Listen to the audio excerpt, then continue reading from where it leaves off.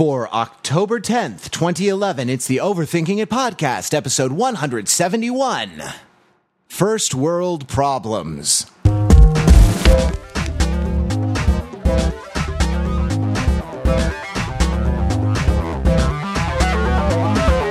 To the Overthinking It podcast, where we, the two of us, subject the popular culture to a level of scrutiny it probably doesn't deserve. I'm Matthew Rather, and I'm joined by Mark Lee for this very special two-hander episode. Mark, the question of the week that I have for you is, where is everybody? Where's everybody? I don't know. Where are you guys? It's awful lonely in here. I'm really frightened. Yep, but we're bringing you a solid hour of pop culture analysis. Just Rather and Lee together at last. The reunion tour. Oh boy, this is going to be interesting. We've done a three-hander. I don't know if we've done a two-hander. Have we ever done that? We did a special Terminator Sarah Connor Chronicles supplemental editions, but never an actual regular edition of Overthinking the podcast. I thought Stokes came on that one. One of them we definitely did. It was just two of us. I liked that show. That was a good show. And that's Solid the level. show. And that's the level of deep pop culture criticism you can expect when there's just two of us. No, yeah. Overthinking it like benefits from more. From more energy. It's sort of exponential. The more like the quality of the podcast. That'd be funny. We should open them up to individual star ratings on the episodes from the listeners, and then we could do things like graph. All kinds of things. We could just graph everything against everything and see what correlates in a way that we found interesting. Podcast sabermetrics. We can go beyond sort of just saying, this guy's got a good body and a good swing and a good personality. Figure out what really drives podcast downloads, which is getting on base, I think. Yeah, absolutely. I mean, fortunately, none of us has an ugly girlfriend, which apparently we learned in the traditional baseball scouting. We learned in Moneyball, in the traditional baseball scouting, parlance, right, means that a guy lacks confidence. A potential baseball player, a potential team member lacks confidence because he has an ugly girlfriend. By the way, we're not saying that just, because they're our girlfriends. We're saying that because they're all actually pretty freaking hot. Yeah. I mean... Right, Matt? Oh, am I right? It's true. Yeah, but I should answer the question.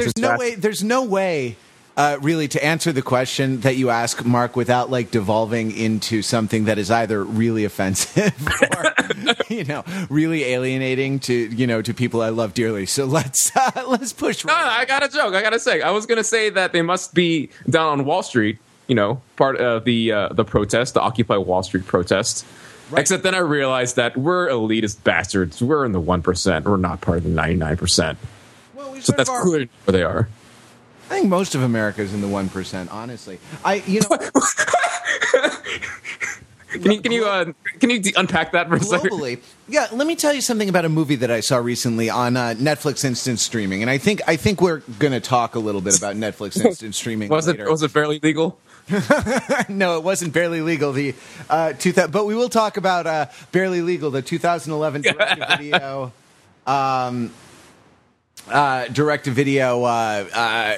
Film. I mean, film is probably stating it too grandly, both because this movie never touched film, I'm wagering, and also because there are kind of artsy connotations still with the word film. So let's call it flick movie, and we will get to that, to the 2011 monster piece, Barely Legal.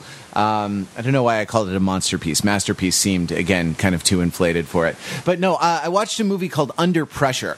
Have I mentioned this on the show yet? I don't think I have. It's about the Philadelphia. This is one thing, right? A couple weeks ago we were talking about how being an overthinker has changed our lives.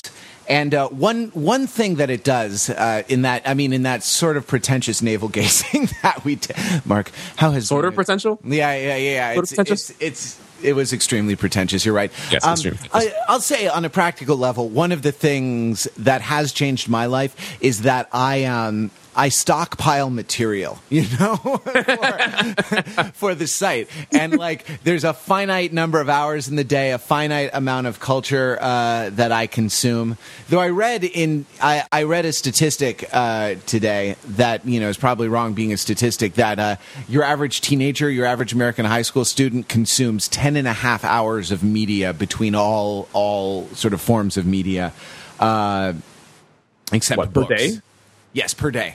Day? Yeah, I don't even know where they get that, but that's probably like a lot on the weekends, and it averages out into that.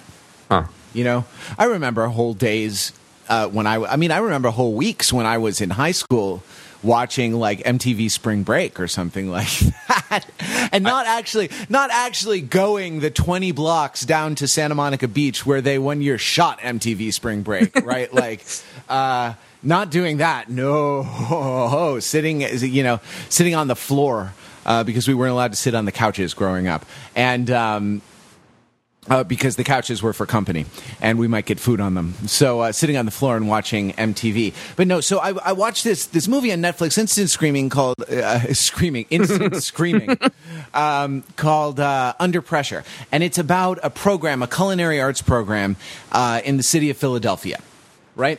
And so what they do is they have, it's like shop. I guess it would have been home ec, but it's more professional than home ec. What might have been home ec traditionally. It's like wood shop or metal shop or auto shop or something like that, where it's essentially trade education for the culinary industry. And so they're learning, basic recipes, sort of certain French words for things like French cuts. They were like tourneing potatoes, which is a kind of cut where you create a little obelisk of potato or carrot or what have you. Anyway, so there was a girl who was. It followed 3 students, and one of them was a girl who had come from Ghana to the United States and was living in Philadelphia in a very economically disadvantaged neighborhood without without a lot of social services, or without a lot of what we would consider kind of the benefits of first world life, like a Starbucks on every corner, or a Volvo in every garage, or I don't know what are more like what are more sort of bobo. A Dunkin' Donuts on the corner. Not even it's that. Just like tamp it down. Not even that. And living in these conditions of pretty extreme poverty, and you got into people's houses, and they were making do, but it was tough, and these people were sort of victims of a sort of social and an economic system that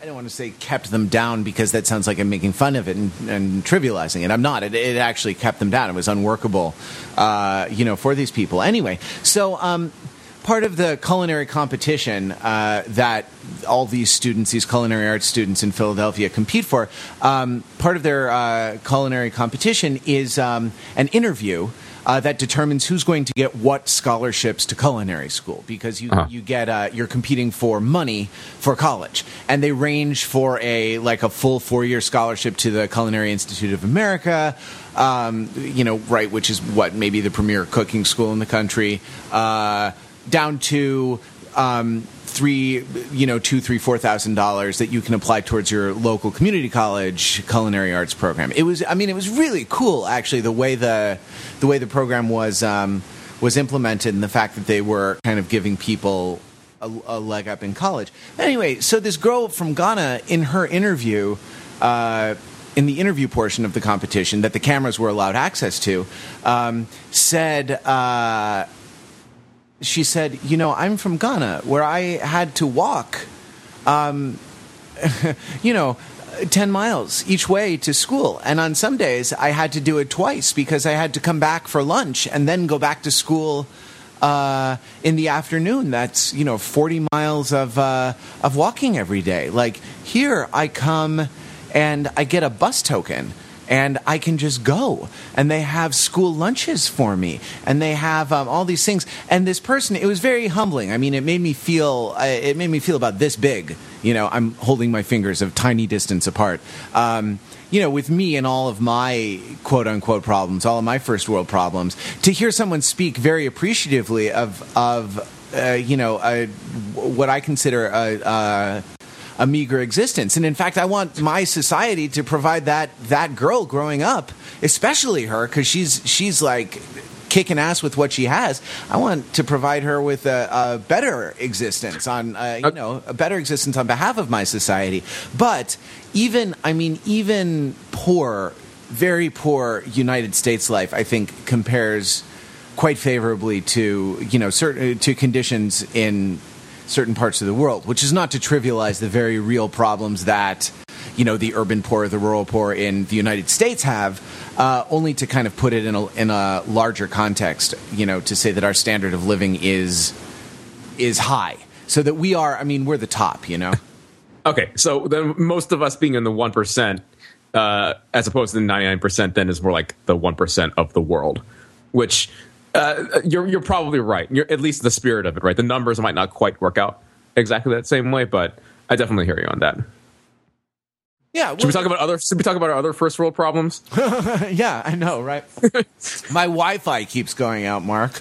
I know. I can't get my router to stay on. I may have to go spend like $200 of my disposable income on a new router.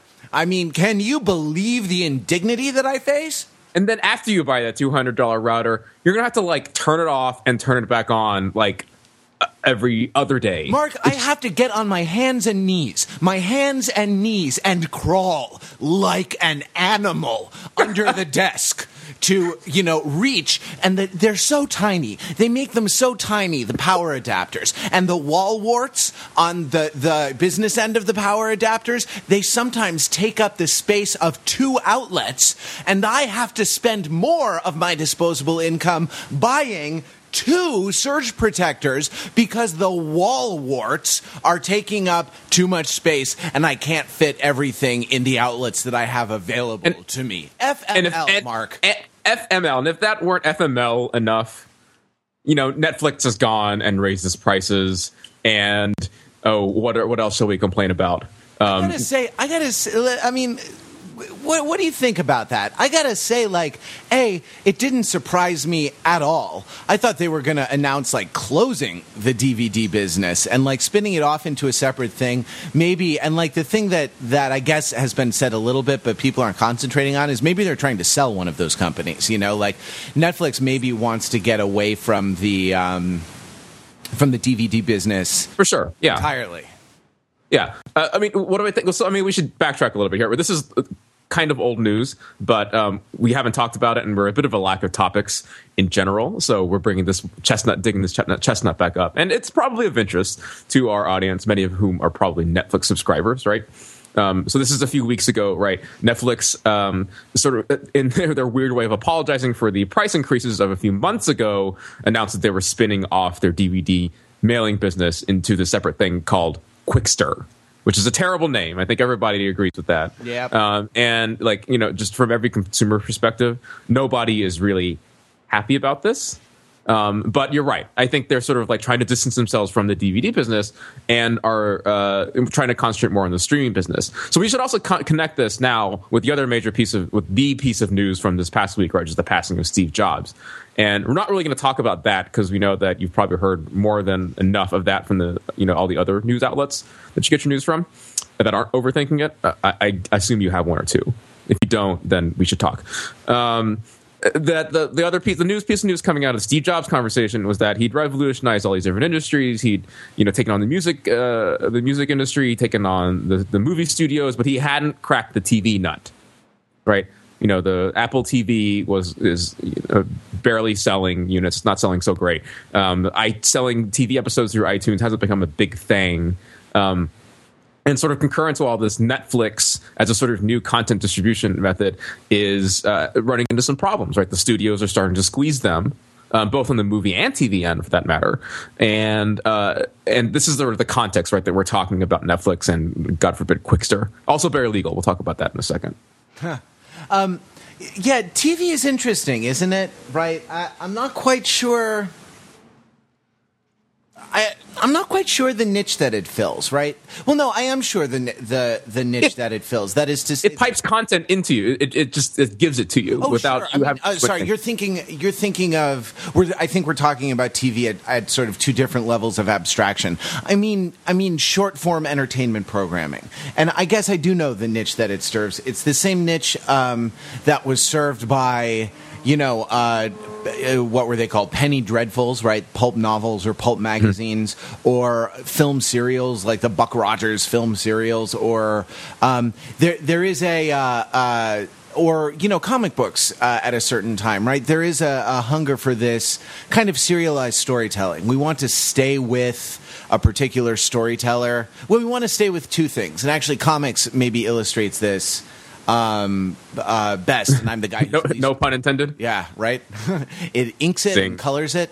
I'm the guy on Overthinking It probably who's least qualified to talk about what comics do and do not illustrate, but. Comics does or does not illustrate. I mean, I guess it depends what you think about the collectivity of that noun. But, that's a separate topic for a separate podcast. There are kind of two things in comics. One is a set of characters that people become invested in. And then the other is the creators, right? People, there's like a comics auteur, right? And people get invested in the comics auteur. That's why it's important that it's, I don't know, Frank Miller's this, or it's Alan Moore's that, and now you've exhausted. Mark Millar, the kick-ass guy. You've exhausted knowledge of the name. I only know from reading about him in movie blogs, which again shows my knowledge, my depth of my knowledge or lack thereof in comics. But go on. Yeah. Right, and so TV fills that need. Last week we talked about what happens when the kind of growing amount of information that we can kind of process and compute and understand about our lives is at variance with the kind of narratives that we like to construct about our lives, and that one of the things that Moneyball does is exploit that space, right? Exploit the kind of slippage between those two things for dramatic effect. That is to say, it's not that what's important is that the guy gets on base, and that's a number. It's not important that what his girlfriend looks like. That's aside from being old-fashioned and misogynistic and everything, it's just irrelevant, right? What's more, so I was going somewhere with this. Oh, but TV seems to be in a similar situation, right? Like cable TV to me seems to be a transitional solution to the problem of how you make money doing this stuff, because TV is there to get you to sit still during the commercials, right? Right. Right. That's where the money comes from, and like the. Someone said something fun about Google on the internet, and I'm sure the Overthinking It audience can find the origin of this quote. I can't look it up in the moment, but it's if you're not paying money for it, you are the product that's being sold. And they said that sounds familiar for sure. Yeah, they said it with respect to all of Google's free products for people, right? And also that Google doesn't have a customer service telephone number for like Gmail or something. Turns out Google has a big customer service phone center in operation. It's for their advertisers. They are the customers. They are the people that Google is serving. A point of detail. I mean, like there's this whole corporate enterprise wing of Google that will sell like Google apps to an entire city government, for example. Sure. And I'm sure there's phone support for that, but we're not really talking about that, right? Yeah, but they pay for that. And I looked into that for MatthewRather.com. Like, could I run or also for my freelancing site, Rather Creative, or you might do it for Goes to 12, right? Your freelancing site. Doing the whole back end of that with Google Apps, which would be useful if you ever have to collaborate on anything with someone. But, I don't know. I never did it. It seemed like giving up too much control over my own, over my own destiny, though I use Gmail and, just like everyone else does. You're the product being sold. And it seems to me that television is at a weird inflection point where the old business model to support it is more or less over, and the new one hasn't yet. The new one hasn't yet taken shape, and so it's this sort of desperate cling. And I suppose there's nothing really profound in that, except to say that this is a contemporary first world problem, and we have to, and it's something that we're going to have to to deal with as creators of content ourselves on overthinking it, who want to at least make our efforts self-sustaining. It's something that we have to deal with. The idea that our idea of what it takes, or our idea of what we're doing, or our idea of how we're making money may be at variance with with the actual facts. So take cable TV. Oh, sorry, you jump in. Yeah. So just to ground us, what we're talking about, the business model crumbling, right? You're mostly talking about advertising, right? About sort of getting the eyeballs, someone to sit still for the commercials. Yeah, right? Aggregating eyeballs for advertisers. Yeah, there's also the more complicating issue of selling the content then to the cable companies, who then in turn sell their cable service to you, which doesn't quite fit. It's sort of a different revenue thing going on, separate from the advertising, right? But that's also hugely at play here, right? In terms of bypassing buying that cable TV package and just getting your crap from the internet, right? Or are you sort of wrapping them both together in the same thing? I mistook you for a rebus for a second there. The for a what? For a rebus, for one of those pictures with where like I understand. Never mind. So you write stand and then you write the letter I under it, and it's like I understand. I'm not following you. You're speaking in riddles, Matt. Well, continue. I'm offended by cable television, right? Especially ad-supported cable television. I don't want to pay money for the privilege of being advertised at. You know what I mean? I'm going straight to the torrents for that stuff. For sure. And, this is not a new thing, right? We talked about before, like the ridiculousness of paying, $100 a month for 400 channels, of which you're going to watch maybe 20 or 30 of them, right? $120, like 122 was my last cable bill. And admittedly, I have the super high cable internet package, which, accounts for more than half of that. But come on, right? And $10 extra for the DVR. Who doesn't have a DVR? First world problem, I suppose. Right. But we should also clarify, right, that it's not necessarily that you're paying for a bunch of stuff you're not watching. It's that amount, right, of the $100-something odd dollar thing. Whereas you look at the Netflix streaming thing, what are we paying? $8 a month for that? And sure, we're paying for a huge catalog of movies that we're not going to see, including Barely Legal. But that's an acceptable trade-off for us, right? Because of the Battlestar Galactica and now Walking Dead, which we are going to watch. That by itself, watching that, the $8 seems a totally valid exchange for the value of the shows that you do watch. Right. And what Netflix didn't have to do that the cable companies do have to do is run a cable to your house. And Netflix is an interesting case because in both cases they've piggybacked on on sort of a public utility that's available, the postal system in their first business, and the kind of internet infrastructure that exists now in their second business. And the idea of the pipe being a dumb pipe is, I think, a very powerful one, but unfortunately one that the United States business is sort of moving away from. I mean, what would you like to see ultimately? One thing Steve Jobs, the late great Steve Jobs, said was that he maintained all the time was people want to own their music, right? And I signed up for a subscription music service this year, and I'm never going back. I don't want to own my music. I don't care as long as I can listen to it. I suppose you're talking about like an RDO or a Rhapsody is the one that I like the curation of Rhapsody. It just seems it seems like there are experts behind it, mm-hmm. Adele is listed as Blue-Eyed Soul on Rhapsody, you know what I mean? Or the genre categorization and some of the little blurbs they have about the artists and some of the Pandora streaming, auto streaming you can do. It's very good. Yeah. And it's sort of not social, I guess, in the same way that what Spotify is. The Spotify was the hotness, probably because we couldn't have it for so long. Yeah. Right? In the States, anyway. So you're asking, what is it that I want? And there's this question of like a renting versus the stream, or the owning versus the streaming. I mean, do you want, if you could get every TV show with new episodes updated right when they show up, so that you could watch the entirety of Mad Men up to and including the current episode.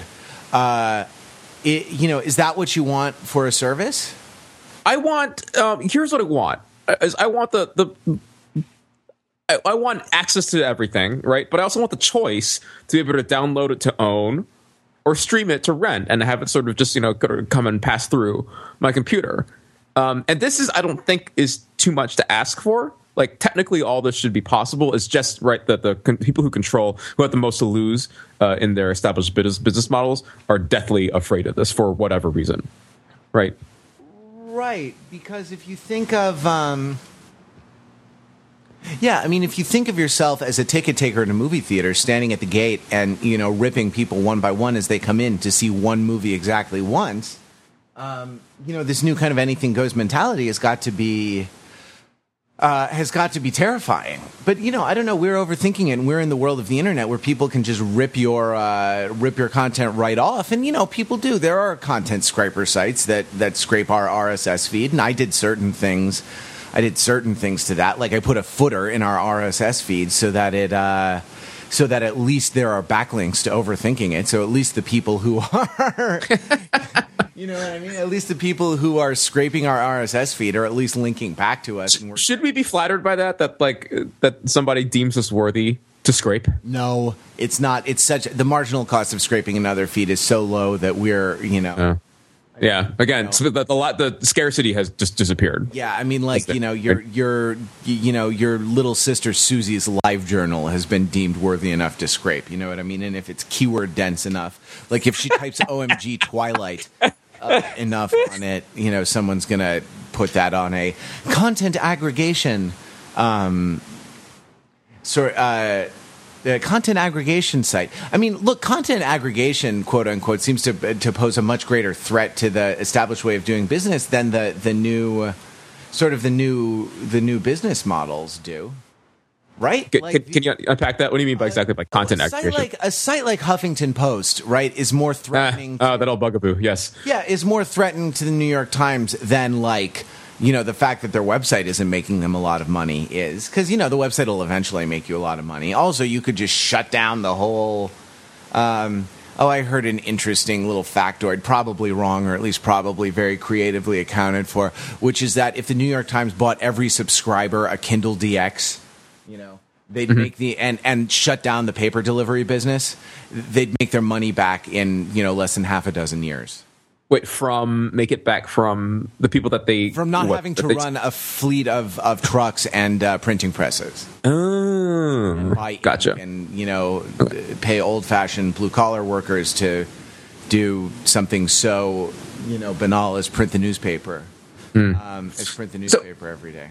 So I guess that what we're getting at here is I have in my mind this idea that things will just work itself out if you just sort of open things up, and then the content producers and the aggregators and the consumers will all sort of reach this price equilibrium, right? Where there are people who are willing to pay for good content, will pay for it, and the quality people will get paid an adequate amount, all these sorts of things. But I guess what we're getting at here is the lack of scarcity just sort of throws all these old equations out the window, and people are just scrambling and just don't know what to do about it, which is why. And I'm going to finally get to the much teased topic from before, which is why when now on Netflix Stream and Watch Instantly, for some reason, the softcore porn movie Barely Legal keeps prominently showing up in the listing of new arrivals. On your homepage, on my homepage too. It wasn't only on my homepage; it was also prominently displayed on my Apple TV. Oh, you're kidding. Yeah. There's like carousel of new movies are coming up, and for a solid week or so, Barely Legal keeps coming up. On the TFT podcast, we spent one summer talking about the British TV show Skins, and I remember that podcast. What happened to that podcast? Yeah, that was a good podcast. What happened to that podcast? I could use some episodes of that podcast. I don't want to point fingers, but it's Ryan Shealy's fault.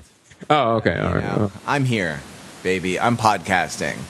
But we did a summer on the TV show Skins, which is very interesting and was a very fertile ground for comparisons with Gossip Girl. Fertile, because they get knocked up, and because it's these effing teenagers. So we had a listener from England write in,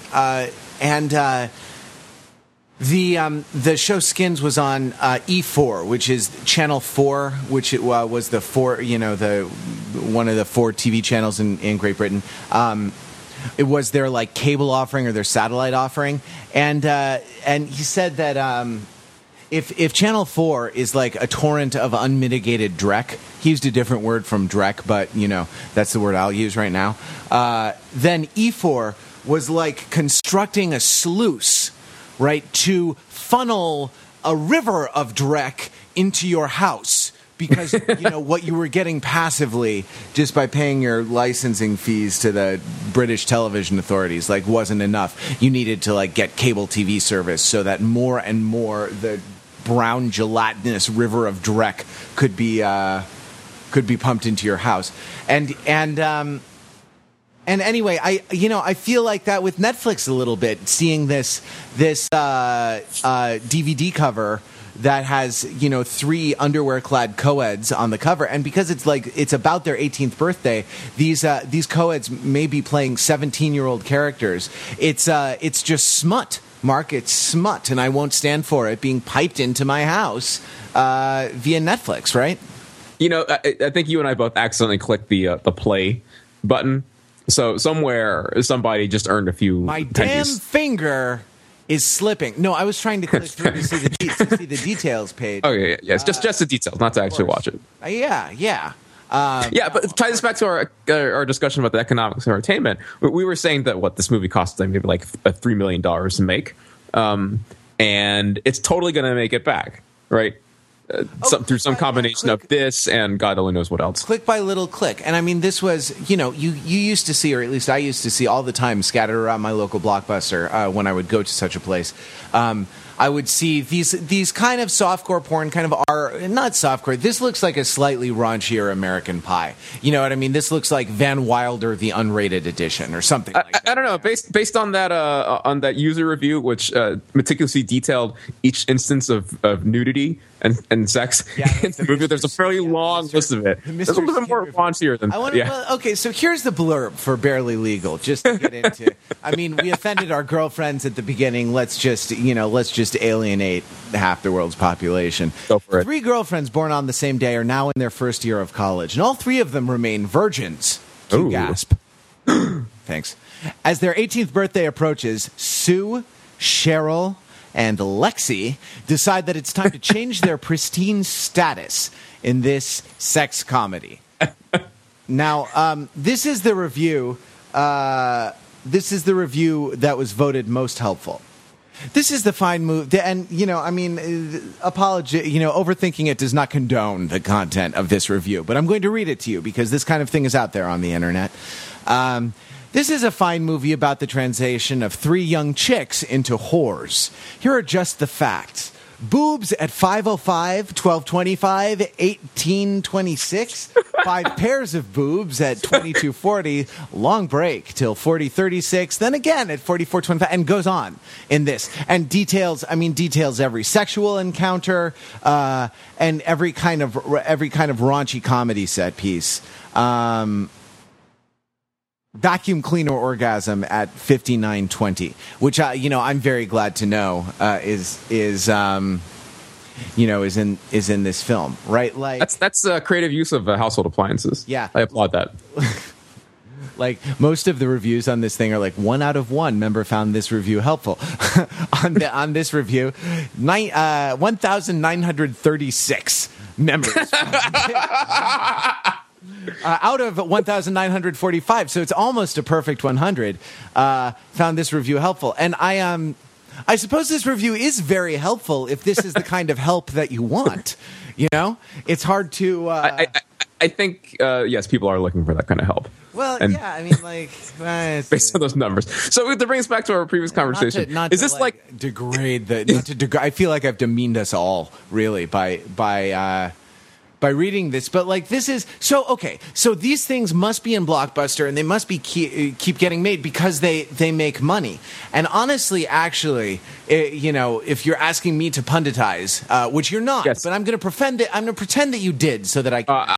I am. Matt, will you please punditize? Because that's what I really need. This is the kind of thing that sort of digital technology makes possible, right? The sort of not all that great $3 million movie that will make its money back through, sort of teen exploitation and like, this kind of thing. I could imagine a horror movie, and even there are horror movies made for even less money that do great guns, that do hundreds of millions. I mean, it's the Blair Witch phenomenon. So you're saying that basically it's a race to the bottom, along with the HuffPo, right? I actually don't think it is. I mean, I think it's a great opportunity because, yes, look, some of the first photographs were pornography. I mean, Google vintage pornography one day, not on your own computer because then Google will think you're a pervert. But I don't know, go on your parents' computer or something and Google vintage pornography. And, you'll see that in the 19th century, some of the first uses of photography was for pornography. Some of the first uses of home video was for porn. I mean, in fact, the argument could be made that VHS won because that's what porn standardized on, right? We heard that argument from Meta. Just a quick aside on that, because I don't think a lot of people know this. I think porn went with the, what do you call it, HD DVD, or the sort of the competitor to Blu-ray, right? In other words, that time porn actually did not pick the winning horse. Wow. Well, they have a good track record. They're allowed to make one misstep, right? We have e-commerce. Or actually, maybe that's a good indicator that Blu-ray as a standard won't really take off because porn didn't deem it worthy enough to begin with. I think discs are dead, baby. But it doesn't seem quaint, like hauling around a piece of plastic that has your movie on it. Porn or otherwise, yes. But I think that's all the conversation is all about, is that it's not quite as dead as we would hope for or want it to be. Oh, right? Yeah. I mean, I have no. See, here's my answer, right? If you don't make your movie available to me as a, at a reasonable price in a format that I have easy access to, I'm going to take my entertainment dollars and go somewhere else, or I'm gonna go pirate it. Honestly, I mean, hypothetically, if I did that kind of thing, which I don't because it's against the law, and I advise that you don't. Of course. Also because it's really against the law. So here, let's change gears and talk about something here. So, you know what I mean? I'm more likely to watch Barely Legal, and I am not at all likely to watch Barely Legal, but I'm more likely to watch that than a movie that Netflix has on DVD but doesn't have on instant streaming. So there's this article that I caught on Slash Film. I don't know what everyone, the over OTI versus favorite go-to movie news site is, but mine is Slash Film. And there was an article that was quoting a movie executive saying that what they fear more than piracy is loss of control, loss of their monopolies for distribution. And what this made me think about as well was this idea that that movies are, sort of theatrical distribution. They're beholden to movie theaters for those big releases. And one of the studios is experimenting with this a little bit by releasing Tower Heist. Have you heard about this, Matt? They're releasing Tower Heist onto on demand, 60 days after in theaters, which is much faster than the movie typically gets released on demand, for $60. Yeah. Right. And so they're playing with this distribution model over here. And I think playing to what you're talking about, Matt, about this idea that if it's there and if it's convenient, then people will pay for it. Otherwise, they're going to go jump for something else. Actually, honestly, if you have two parents and two kids, $60 is a bargain. And you don't have to drive anywhere, right? If you can make your own popcorn at home and stuff that, honestly, you can spend well north of $60 taking a family to the movies. You can also drink beer at home, which you can't do at theaters. At least most theaters. I guess so. We're getting more and more of those where you can in LA. I mean, I'm sure they're coming to New York too, right? It's well, this is a total tangent here, but liquor licenses are a big problem around that. Oh, right. God, your city is so mobbed up. What? What are you talking about? What do you talk? Forget it. Do you want to make something about it? No, I think that like the fact that a lot of these movies that you see, these kind of direct-to-video movies, and actually direct-to-video isn't going to mean anything anymore. I mean, certainly in 10 years, it's not going to mean a damn thing because everything is going to be direct-to-video. I think this opens up a huge opportunity. And yeah, a lot of it is raunchy exploitation movies or horror films, genre kind of niche marketed movies now. Though actually the exploitation of women is kind of, that's not a niche. That's, half the economy, right? The male half, regrettably. But this is going to open. This is not going to be the way, right? Like video became art, right? Photography became art. It all opens up avenues for new kinds of stories to be told. And if you can find an audience that's even the size of our audience on Overthinking It, and you can get them to pay a couple bucks for your direct-to-video movie, you can make your money back, and cameras aren't that expensive. They shoot light pretty well. Matt, are you saying what I think you're saying? I am glad to announce the founding of Overthinking It Studios, where we will subject movie making to a level of scrutiny it probably doesn't deserve. I'd never get around to actually making a movie. No, we're gonna make porno movies, right? Yeah, exactly. It's actually actually, and people will pay us not to play them. Because they will star us and not our surprisingly attractive girlfriends. And what we'll do is the business model is this: we threaten to take our clothes off, and people will pay us to stop. That's innovation. That's disruption right there. Steve Jobs would be so proud of us. Here's to the crazy ones. I watched that and let me tell you, it got a little dusty in the room, right? Yeah, when Matt wrote a really good sort of eulogy on Overthinking It. It's sad. The guy was really young, right? Yeah, for sure. Are we going to go in that direction, or can I talk about Sorority Boys? No. Talk about whatever you want. I mean, the media is full of Steve Jobs. I mean, I have stuff, I have some meta-analysis of that maybe that I'd kind of be interested in doing, but let's not go in that direction. They were so mad when we talked about the iPhone. Our audience was so mad when we talked about the iPhone. When I think, yeah, we got to talk about the iPhone 4S. Oh yeah, absolutely. So, you know what? We're going to throw away our other topics and devote the rest of the thing to iPhone 4S. Yes. I can imagine the listener right now is wondering where they're going to go with this. They're going to talk about Steve Jobs. They're going to talk about the iPhone, or they're going to talk about Sorority Boys. Yes. What's it going to be? Let's talk about Sorority Boys. It's going to be Sorority Boys. Another fine Netflix film, right? No, I actually watched this on a disc. But it's speaking of sort of low-grade entertainment, right? No, this is one of the few things that I actually got around to watching this weekend. I'm sorry, we didn't fulfill our duty. We didn't go see the Ides of March or Real Steel. Actually, Belinky saw Real Steel, but he's not on the podcast. Belinky should be on the podcast. So what I wound up watching was Sorority Boys. For those of you who are not familiar with Sorority Boys, it's exactly what you think it is. College boys, college men. And that's not called men. College boys dress up as women and infiltrate a sorority. Hijinks ensue. It's a 2002 movie. It's got a solid 5.1 on IMDb. But what I want to talk about it is, without going into too many details of this, not spoiling it, because really there's some shocking twists at the end, is this idea of a comedy that it's was recommended to me by a friend who really enjoyed this. Unironically, I think. The tricky thing, though, is that she watched it, first saw it in the middle of a snowstorm and was really literally snowed in. And over the course of 5 days being stranded in a snowed-in house in Ohio, watched this movie about 5 times.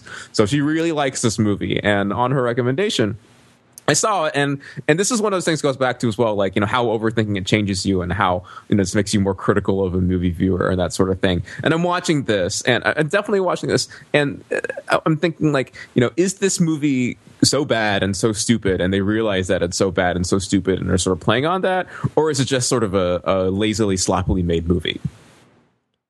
If you can probably guess, it was more along the lines of the latter.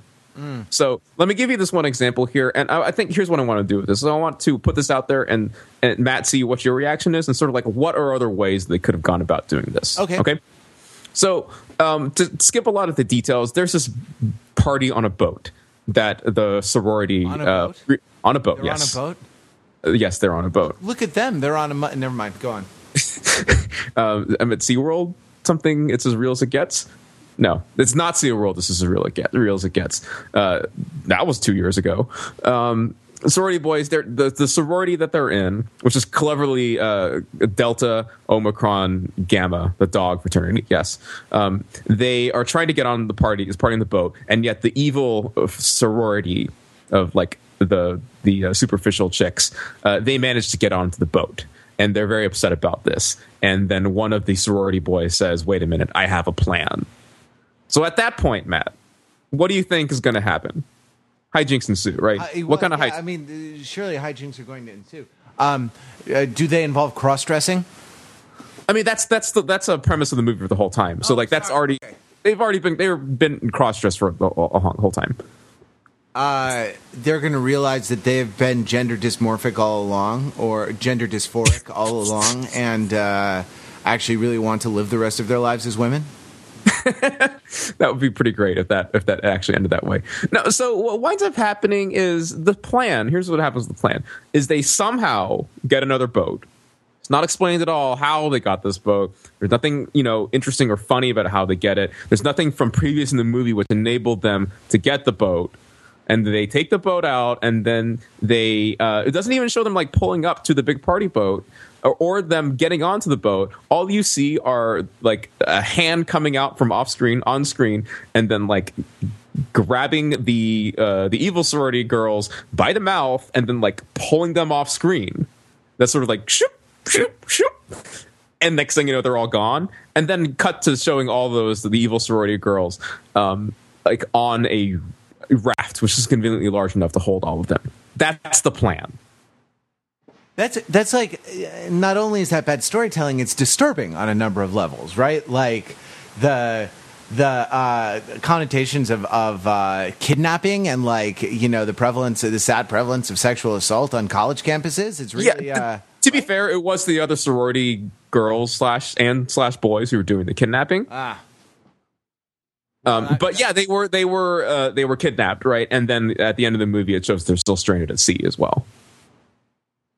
Well, maybe they could, I don't know, eat one another or something like that, or be eaten by sharks. So this moment here, right, is and this goes back to what we talk about a lot in movies, Matt, or at least really what you always point out, which is that rarely, almost never, do you see a movie that has mistakes sort of on a technical level. Yeah. Right? Well, I did point that out last week, I think, right? Yep. And so I just wanted to extend this over to the realm of sort of the storytelling. You could almost call it a technical mistake, right? I mean, this was like, so poorly manufactured that I almost want to call it sort of a screenwriting technical mistake that nobody sort of like, tried to do anything approaching the level of clever that one would typically associate with a comedy, right? So this movie being out in 2002, and I think this was a major studio release. This was not sort of a direct-to-video type of thing. And so the question that I'm putting out there is, how common is this sort of thing, and is this the sort of thing that as time progresses becomes less common, or will just like find a way to exist? Like the plan will be and still be an incredibly bad plan. You'll always have one of those in these low rent comedies. Yeah, I mean, I don't know. I had not think I had heard of this movie before. I don't know. I think worthy things rise to the top.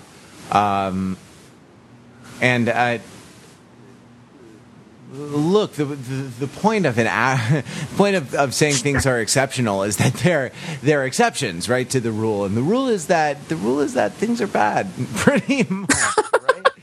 I mean, I don't mean to be pessimistic about it or to crap on anyone's hard work, but when I talked about the technical, I don't know. I think that the technical side of a lot of the entertainment industry is a lot better than the creative side. Though to be honest, like all you have to do is to not make the camera shake is to not bump the camera. Good storytelling is sort of an eternal mystery, right? And not even good storytelling, but storytelling that's trying. Competent, yeah, that's trying to be good. What I can say about that is that there were probably a number of versions of that written and maybe even shot, and when right, and when they realized that, like, I don't know, the wig was coming off, the cross-dressing wig was coming off in one of them, like, they couldn't use that shot and had to compromise with this. There's so much. I mean, if you've ever made anything, if you've ever done any sort of form of entertainment, you realize there's so much compromise embedded at every step of the process that it's difficult. It's a miracle that things get done at all, and when things are done well, it's like a gift from the gods. Right? Yeah. So the other thing that's coming to mind as well as I'm talking about this is I was kind of really hoping for this movie to start winking at the audience. To show some level of self-awareness. So, like, yes, this plan is incredibly stupid. The entire premise that these guys are going to make it through the entire movie without being recognized for what they are.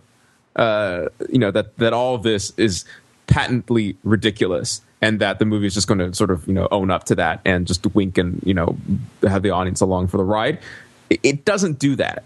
And this is total speculation, but could be one of those things where they didn't set out to do that, and sort of maybe along the way, only then did they realize that this movie wasn't quite living up to higher expectations, and by that point, it's sort of too late to go back in and add. You can't add those sort of huge winks to the audience without paying for them in advance. Mark, this is probably not the sort of thing I should admit on the internet, but I went to high school once as a girl, just as a surprise. I cross-dressed. I went in drag, and the idea was not to be ostentatious or showy. My idea was, I wonder if I could actually do it, right? You know what I mean? Like, I wonder if people I know could not recognize me. And indeed, wow. People did not. The teachers would come up to me as I sat in my desk, which was my normal desk, right? And say, "I'm sorry, I didn't know we had a guest in class today. Hello, I'm Mr. So-and-so," and like... and... and then I would talk, and my low voice would clue everyone in that that it was my voice. But like, it actually is possible. It's not it's not as hard as you think. You change a few little cues, and that that sort of limbic brain or whatever. Tim Swan can tell me what exactly part of the brain it is, but that kind of preconscious area, like, just click click click, starts making its assumptions, and and everyone assumes you're so Matt, you for a while there, I thought you were going to pull like perhaps one of the greatest well actuallys on this podcast. So to say, well, actually, a guy can be amongst people that know him very well as cross-dress and just sort of fool everybody. Well, except when you got to the point where you said that as soon as your mouth opened, yeah, people if you keep your mouth shut, you can really. Except not only do these guys not keep their mouth shut through the whole movie, they're talking like this through the whole movie, and everybody thinks that's a girl's voice. Maybe we should do the rest of the podcast like this. I think we should, and people think that there are actually women on the podcast. Our sororities. I mean, I think that... So not only that, right? But like, they're given a room together, and like, as soon as the door closes, they're like, "What's going on, man? What is this? I don't like this crap. I don't like dressing up like a girl." Totally oblivious to the fact that, in any college living situation, be it dormitory or a sorority house, it's dense enough so that you can kind of hear through walls and doors and things like that. Right. Also, I mean, aren't there lots of webcams in sororities, or is that just something the internet has led me to expect? Yes, there are lots of webcams. It's terrible. All this sorority this, sorority that stuff in movies is so exploitative. It's so misogynistic. Maybe I'm on this. I mean, I feel like I've been kind of beating this drum for the whole podcast. But I saw a video that's been going around on Facebook about media images of women, which is where I got the statistic that the average teenager watches 10 hours and change of or consumes 10 hours and change of media, and that what they're being presented with during these formative years are less than admirable depictions of women on all levels, and maybe that's why I'm beating. But like the one that I thought was that I ever thought was any good was the House Bunny, with Anna Faris, because it was actually kind of about a community of women coming to terms with one another, and I don't know, it was. Maybe this is just the golden haze of memory, but it strikes me as a little less raunchy, a little less sort of exploitative in its use of the camera. Anna Faris, really good comedienne who has not yet found material that's worthy of her, I think. Yeah, speaking of which, her new movie, either recently released or soon to be released, is very much about What's Your Number? Yeah. It's very much about this question of the perceived promiscuity for women, right? And this is double standard that it's shameful for women to have too many sexual partners. Well, this is I mean, this is funny. This is something that's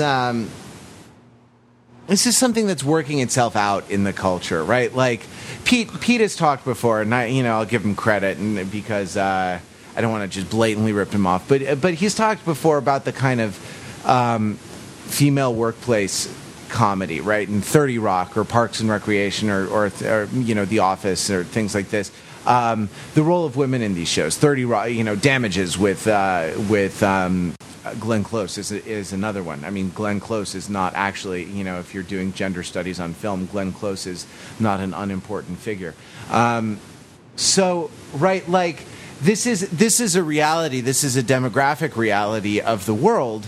That more women are getting higher education, right? More women are getting advanced credentials. There are more women in the workplace. There are going to be more women in management positions, in executive positions. And that this is something that we don't really have that we haven't come to terms with in terms of the stories that we tell about ourselves. It's a case with the demography.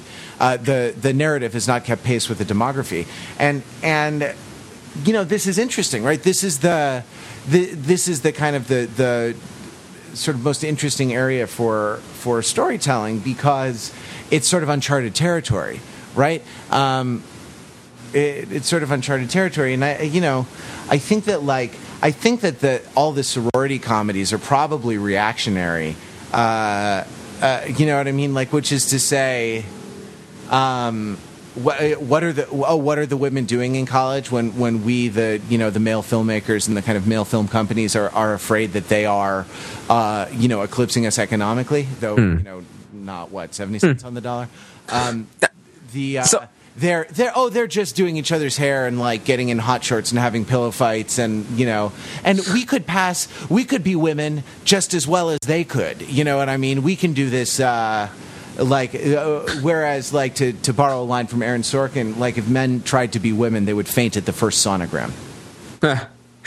Oh, Aaron Sorkin always got the right thing to say at the right times. So I should add, give a little bit of credit to Sorority Boys. It's not totally exploitative in that manner, right? Where they're like going there for like, and it's all pillow fights in lingerie, right? Actually, like, there's a a totally present, message in there about treatment of women on college campuses and all sorts of things. And it doesn't go quite as far to the point of like, a hard hitting expose on date rape on campus, that sort of thing. But it doesn't cast like the misogynistic fraternity boys in a good light, and doesn't totally, objectify and exploit the female characters in it either.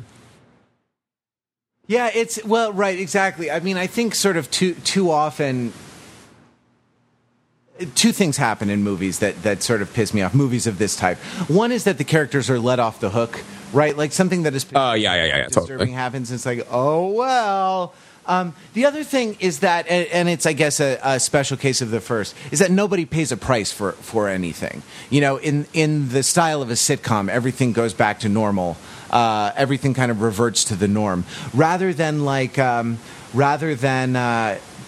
you the one who sent around to the OTI writers that article about Community? I don't think so, but there was a Wired article. I think it was Wired. Yeah, Wired that we read on Wired.com about the TV show Community and its creator Dan Harmon, who he has a formula for storytelling that is sort of, it's kind of modeled on the hero's journey, where someone receives someone's in a situation but they're dissatisfied with it and they're motivated to change it, and they struggle and they fail and then they succeed and they kind of return to the situation, but they've paid a price. The situation has changed, and they've paid a price for what they've done. And like the thing in movies like this is and it's not even about learning a lesson. You know what I mean? It's about paying a price. At the end of 7, well, I guess his wife is dead, but like you get the sense that. Let's actually not even take Brad Pitt's character. Let's take Morgan Freeman's character. At the end of 7, you get a sense that Morgan Freeman has paid a price, right? For even though he is, it's not his wife isn't Gwyneth Paltrow, who gets her head in a box, who gets fridge stuffed at the end, I guess, right? Like, even so, you get the sense through the acting and kind of through the way those last couple scenes are constructed in the writing, you get the sense that he's gone through something that it's taken a piece of him, and he's paid a price for it. And like, if he were like, oh well, God, that was a tough case, on to my next case, that it would be a much lesser movie, right? Mm-hmm. Wait, so I remember the article because I did send it actually, but I didn't actually get the chance to read it. How does that square with Community then? Community is, I think Community is just a super television show, and not just because they, those writers and that sensibility is like right at home with overthinking it, with the pop culture savant stuff and all the kind of self-consciousness about the about the narrative and kind of meta narrative of the show. It's because of that, like people pay a price for things, and the one who seems to pay a price more than anyone else is poor Chevy Chase, right? Like that character is pathetic, not in the sort of vulgar sense of being sort of a loser, but in the sense of arousing pity. It's I don't know. It's really. I hear what you're saying, but. I mean, there's a limited extent that a comedy, even a very edgy and self-aware one like Community, can take this sort of paying the price thing, right? I mean, Pierce, he's been to the hospital. He's all these bad things have happened to him. Like, he's been totally ostracized by the group, and yet sort of not totally ostracized by the group. He's still there, right? I mean, like, he hasn't gone totally depressive or like dropped out or anything like that, right? Yeah, no, I suppose, but that's, I guess so. I guess you have to make a concession to the fact that you have to have another episode, and you don't want to get rid of Chevy Chase because he's... No, you don't want to do that. Oh, no. Good. Hey, who should drop out, Mark? What, us? Yes. Well, amazing. It took a whole hour. I hope we provided you with the solid hour of audio entertainment. It's been a really interesting conversation for both of us. We hope for you too, and we hope you'll want to join the conversation. The place that you can do that is by emailing podcast@overthinkingit.com, by calling or texting 203-285-6401, or more importantly than that, come to the show notes on the website and leave a comment there, because the discussions are always very, very good. The discussions among the listeners. Last week, we asked you to rate the show. Not on our notional 5-star rating per episode that we could do, so that we could graph podcaster per, we could graph podcaster against podcaster in a, epic podcast off to the death. But more because we but to rate us on iTunes, but so where we surface more in the rankings. If you that thing that Steve Jobs invented. Yeah. Thanks, Steve. You've given us a platform to reach, literally dozens of people. If you go on iTunes to the Overthinking It show page and rate us if you like us. If you don't like us, feel free to keep your opinion to yourself. I asked you to do that last week. This week, I'd like to ask you to do something else. Would you share this show with a friend? I mean, maybe not this episode, I'm sure you have a favorite that isn't this one. But maybe a favorite episode, maybe the iTunes page, maybe send someone to the show notes and see what a great audience we have, and they can join in the discussion and listen to the show. I think last week's was pretty good, the one on Moneyball. Would you do that? Can you share it with a friend? We're trying to grow this audience. It's a little difficult. And just to be clear, when Matt jokes and says there's like the audiences of dozens, that's larger than that for sure. Substantially more than dozens listen to this, but not as many, not as big as we would like it to be. Yeah, not as big as we'd like it to be. No, our audience number's in thousands, and that's amazing, and we're glad for each and every one of you, and we wish you would write us more, because we read all your emails, even if we don't read them on the air. We are in awe of our thousands, and yet we desire more. And we desire to expand the empire, and honestly, the more people we do, the more people we get, the more chance we have of attracting advertisers, and the more we can do with the show, just with business. Like, we can add CGI. We can add CGI effects. Right. To the show. Absolutely. Yeah. Jar Jar. We can do it so that Mark shoots first and not me. No. He's not gonna die? Yeah. This podcast going to die if we don't stop it soon. But I don't want to go into exactly what it is, but we have some ideas that we think would be pretty cool, but they require a little money, like everything else in this gosh forsaken world. So, do us a favor. Visit us on the web at www.overthinkingit.com, where we subject the popular culture to a level of scrutiny it probably doesn't deserve. It's a good thing we got some women on this podcast.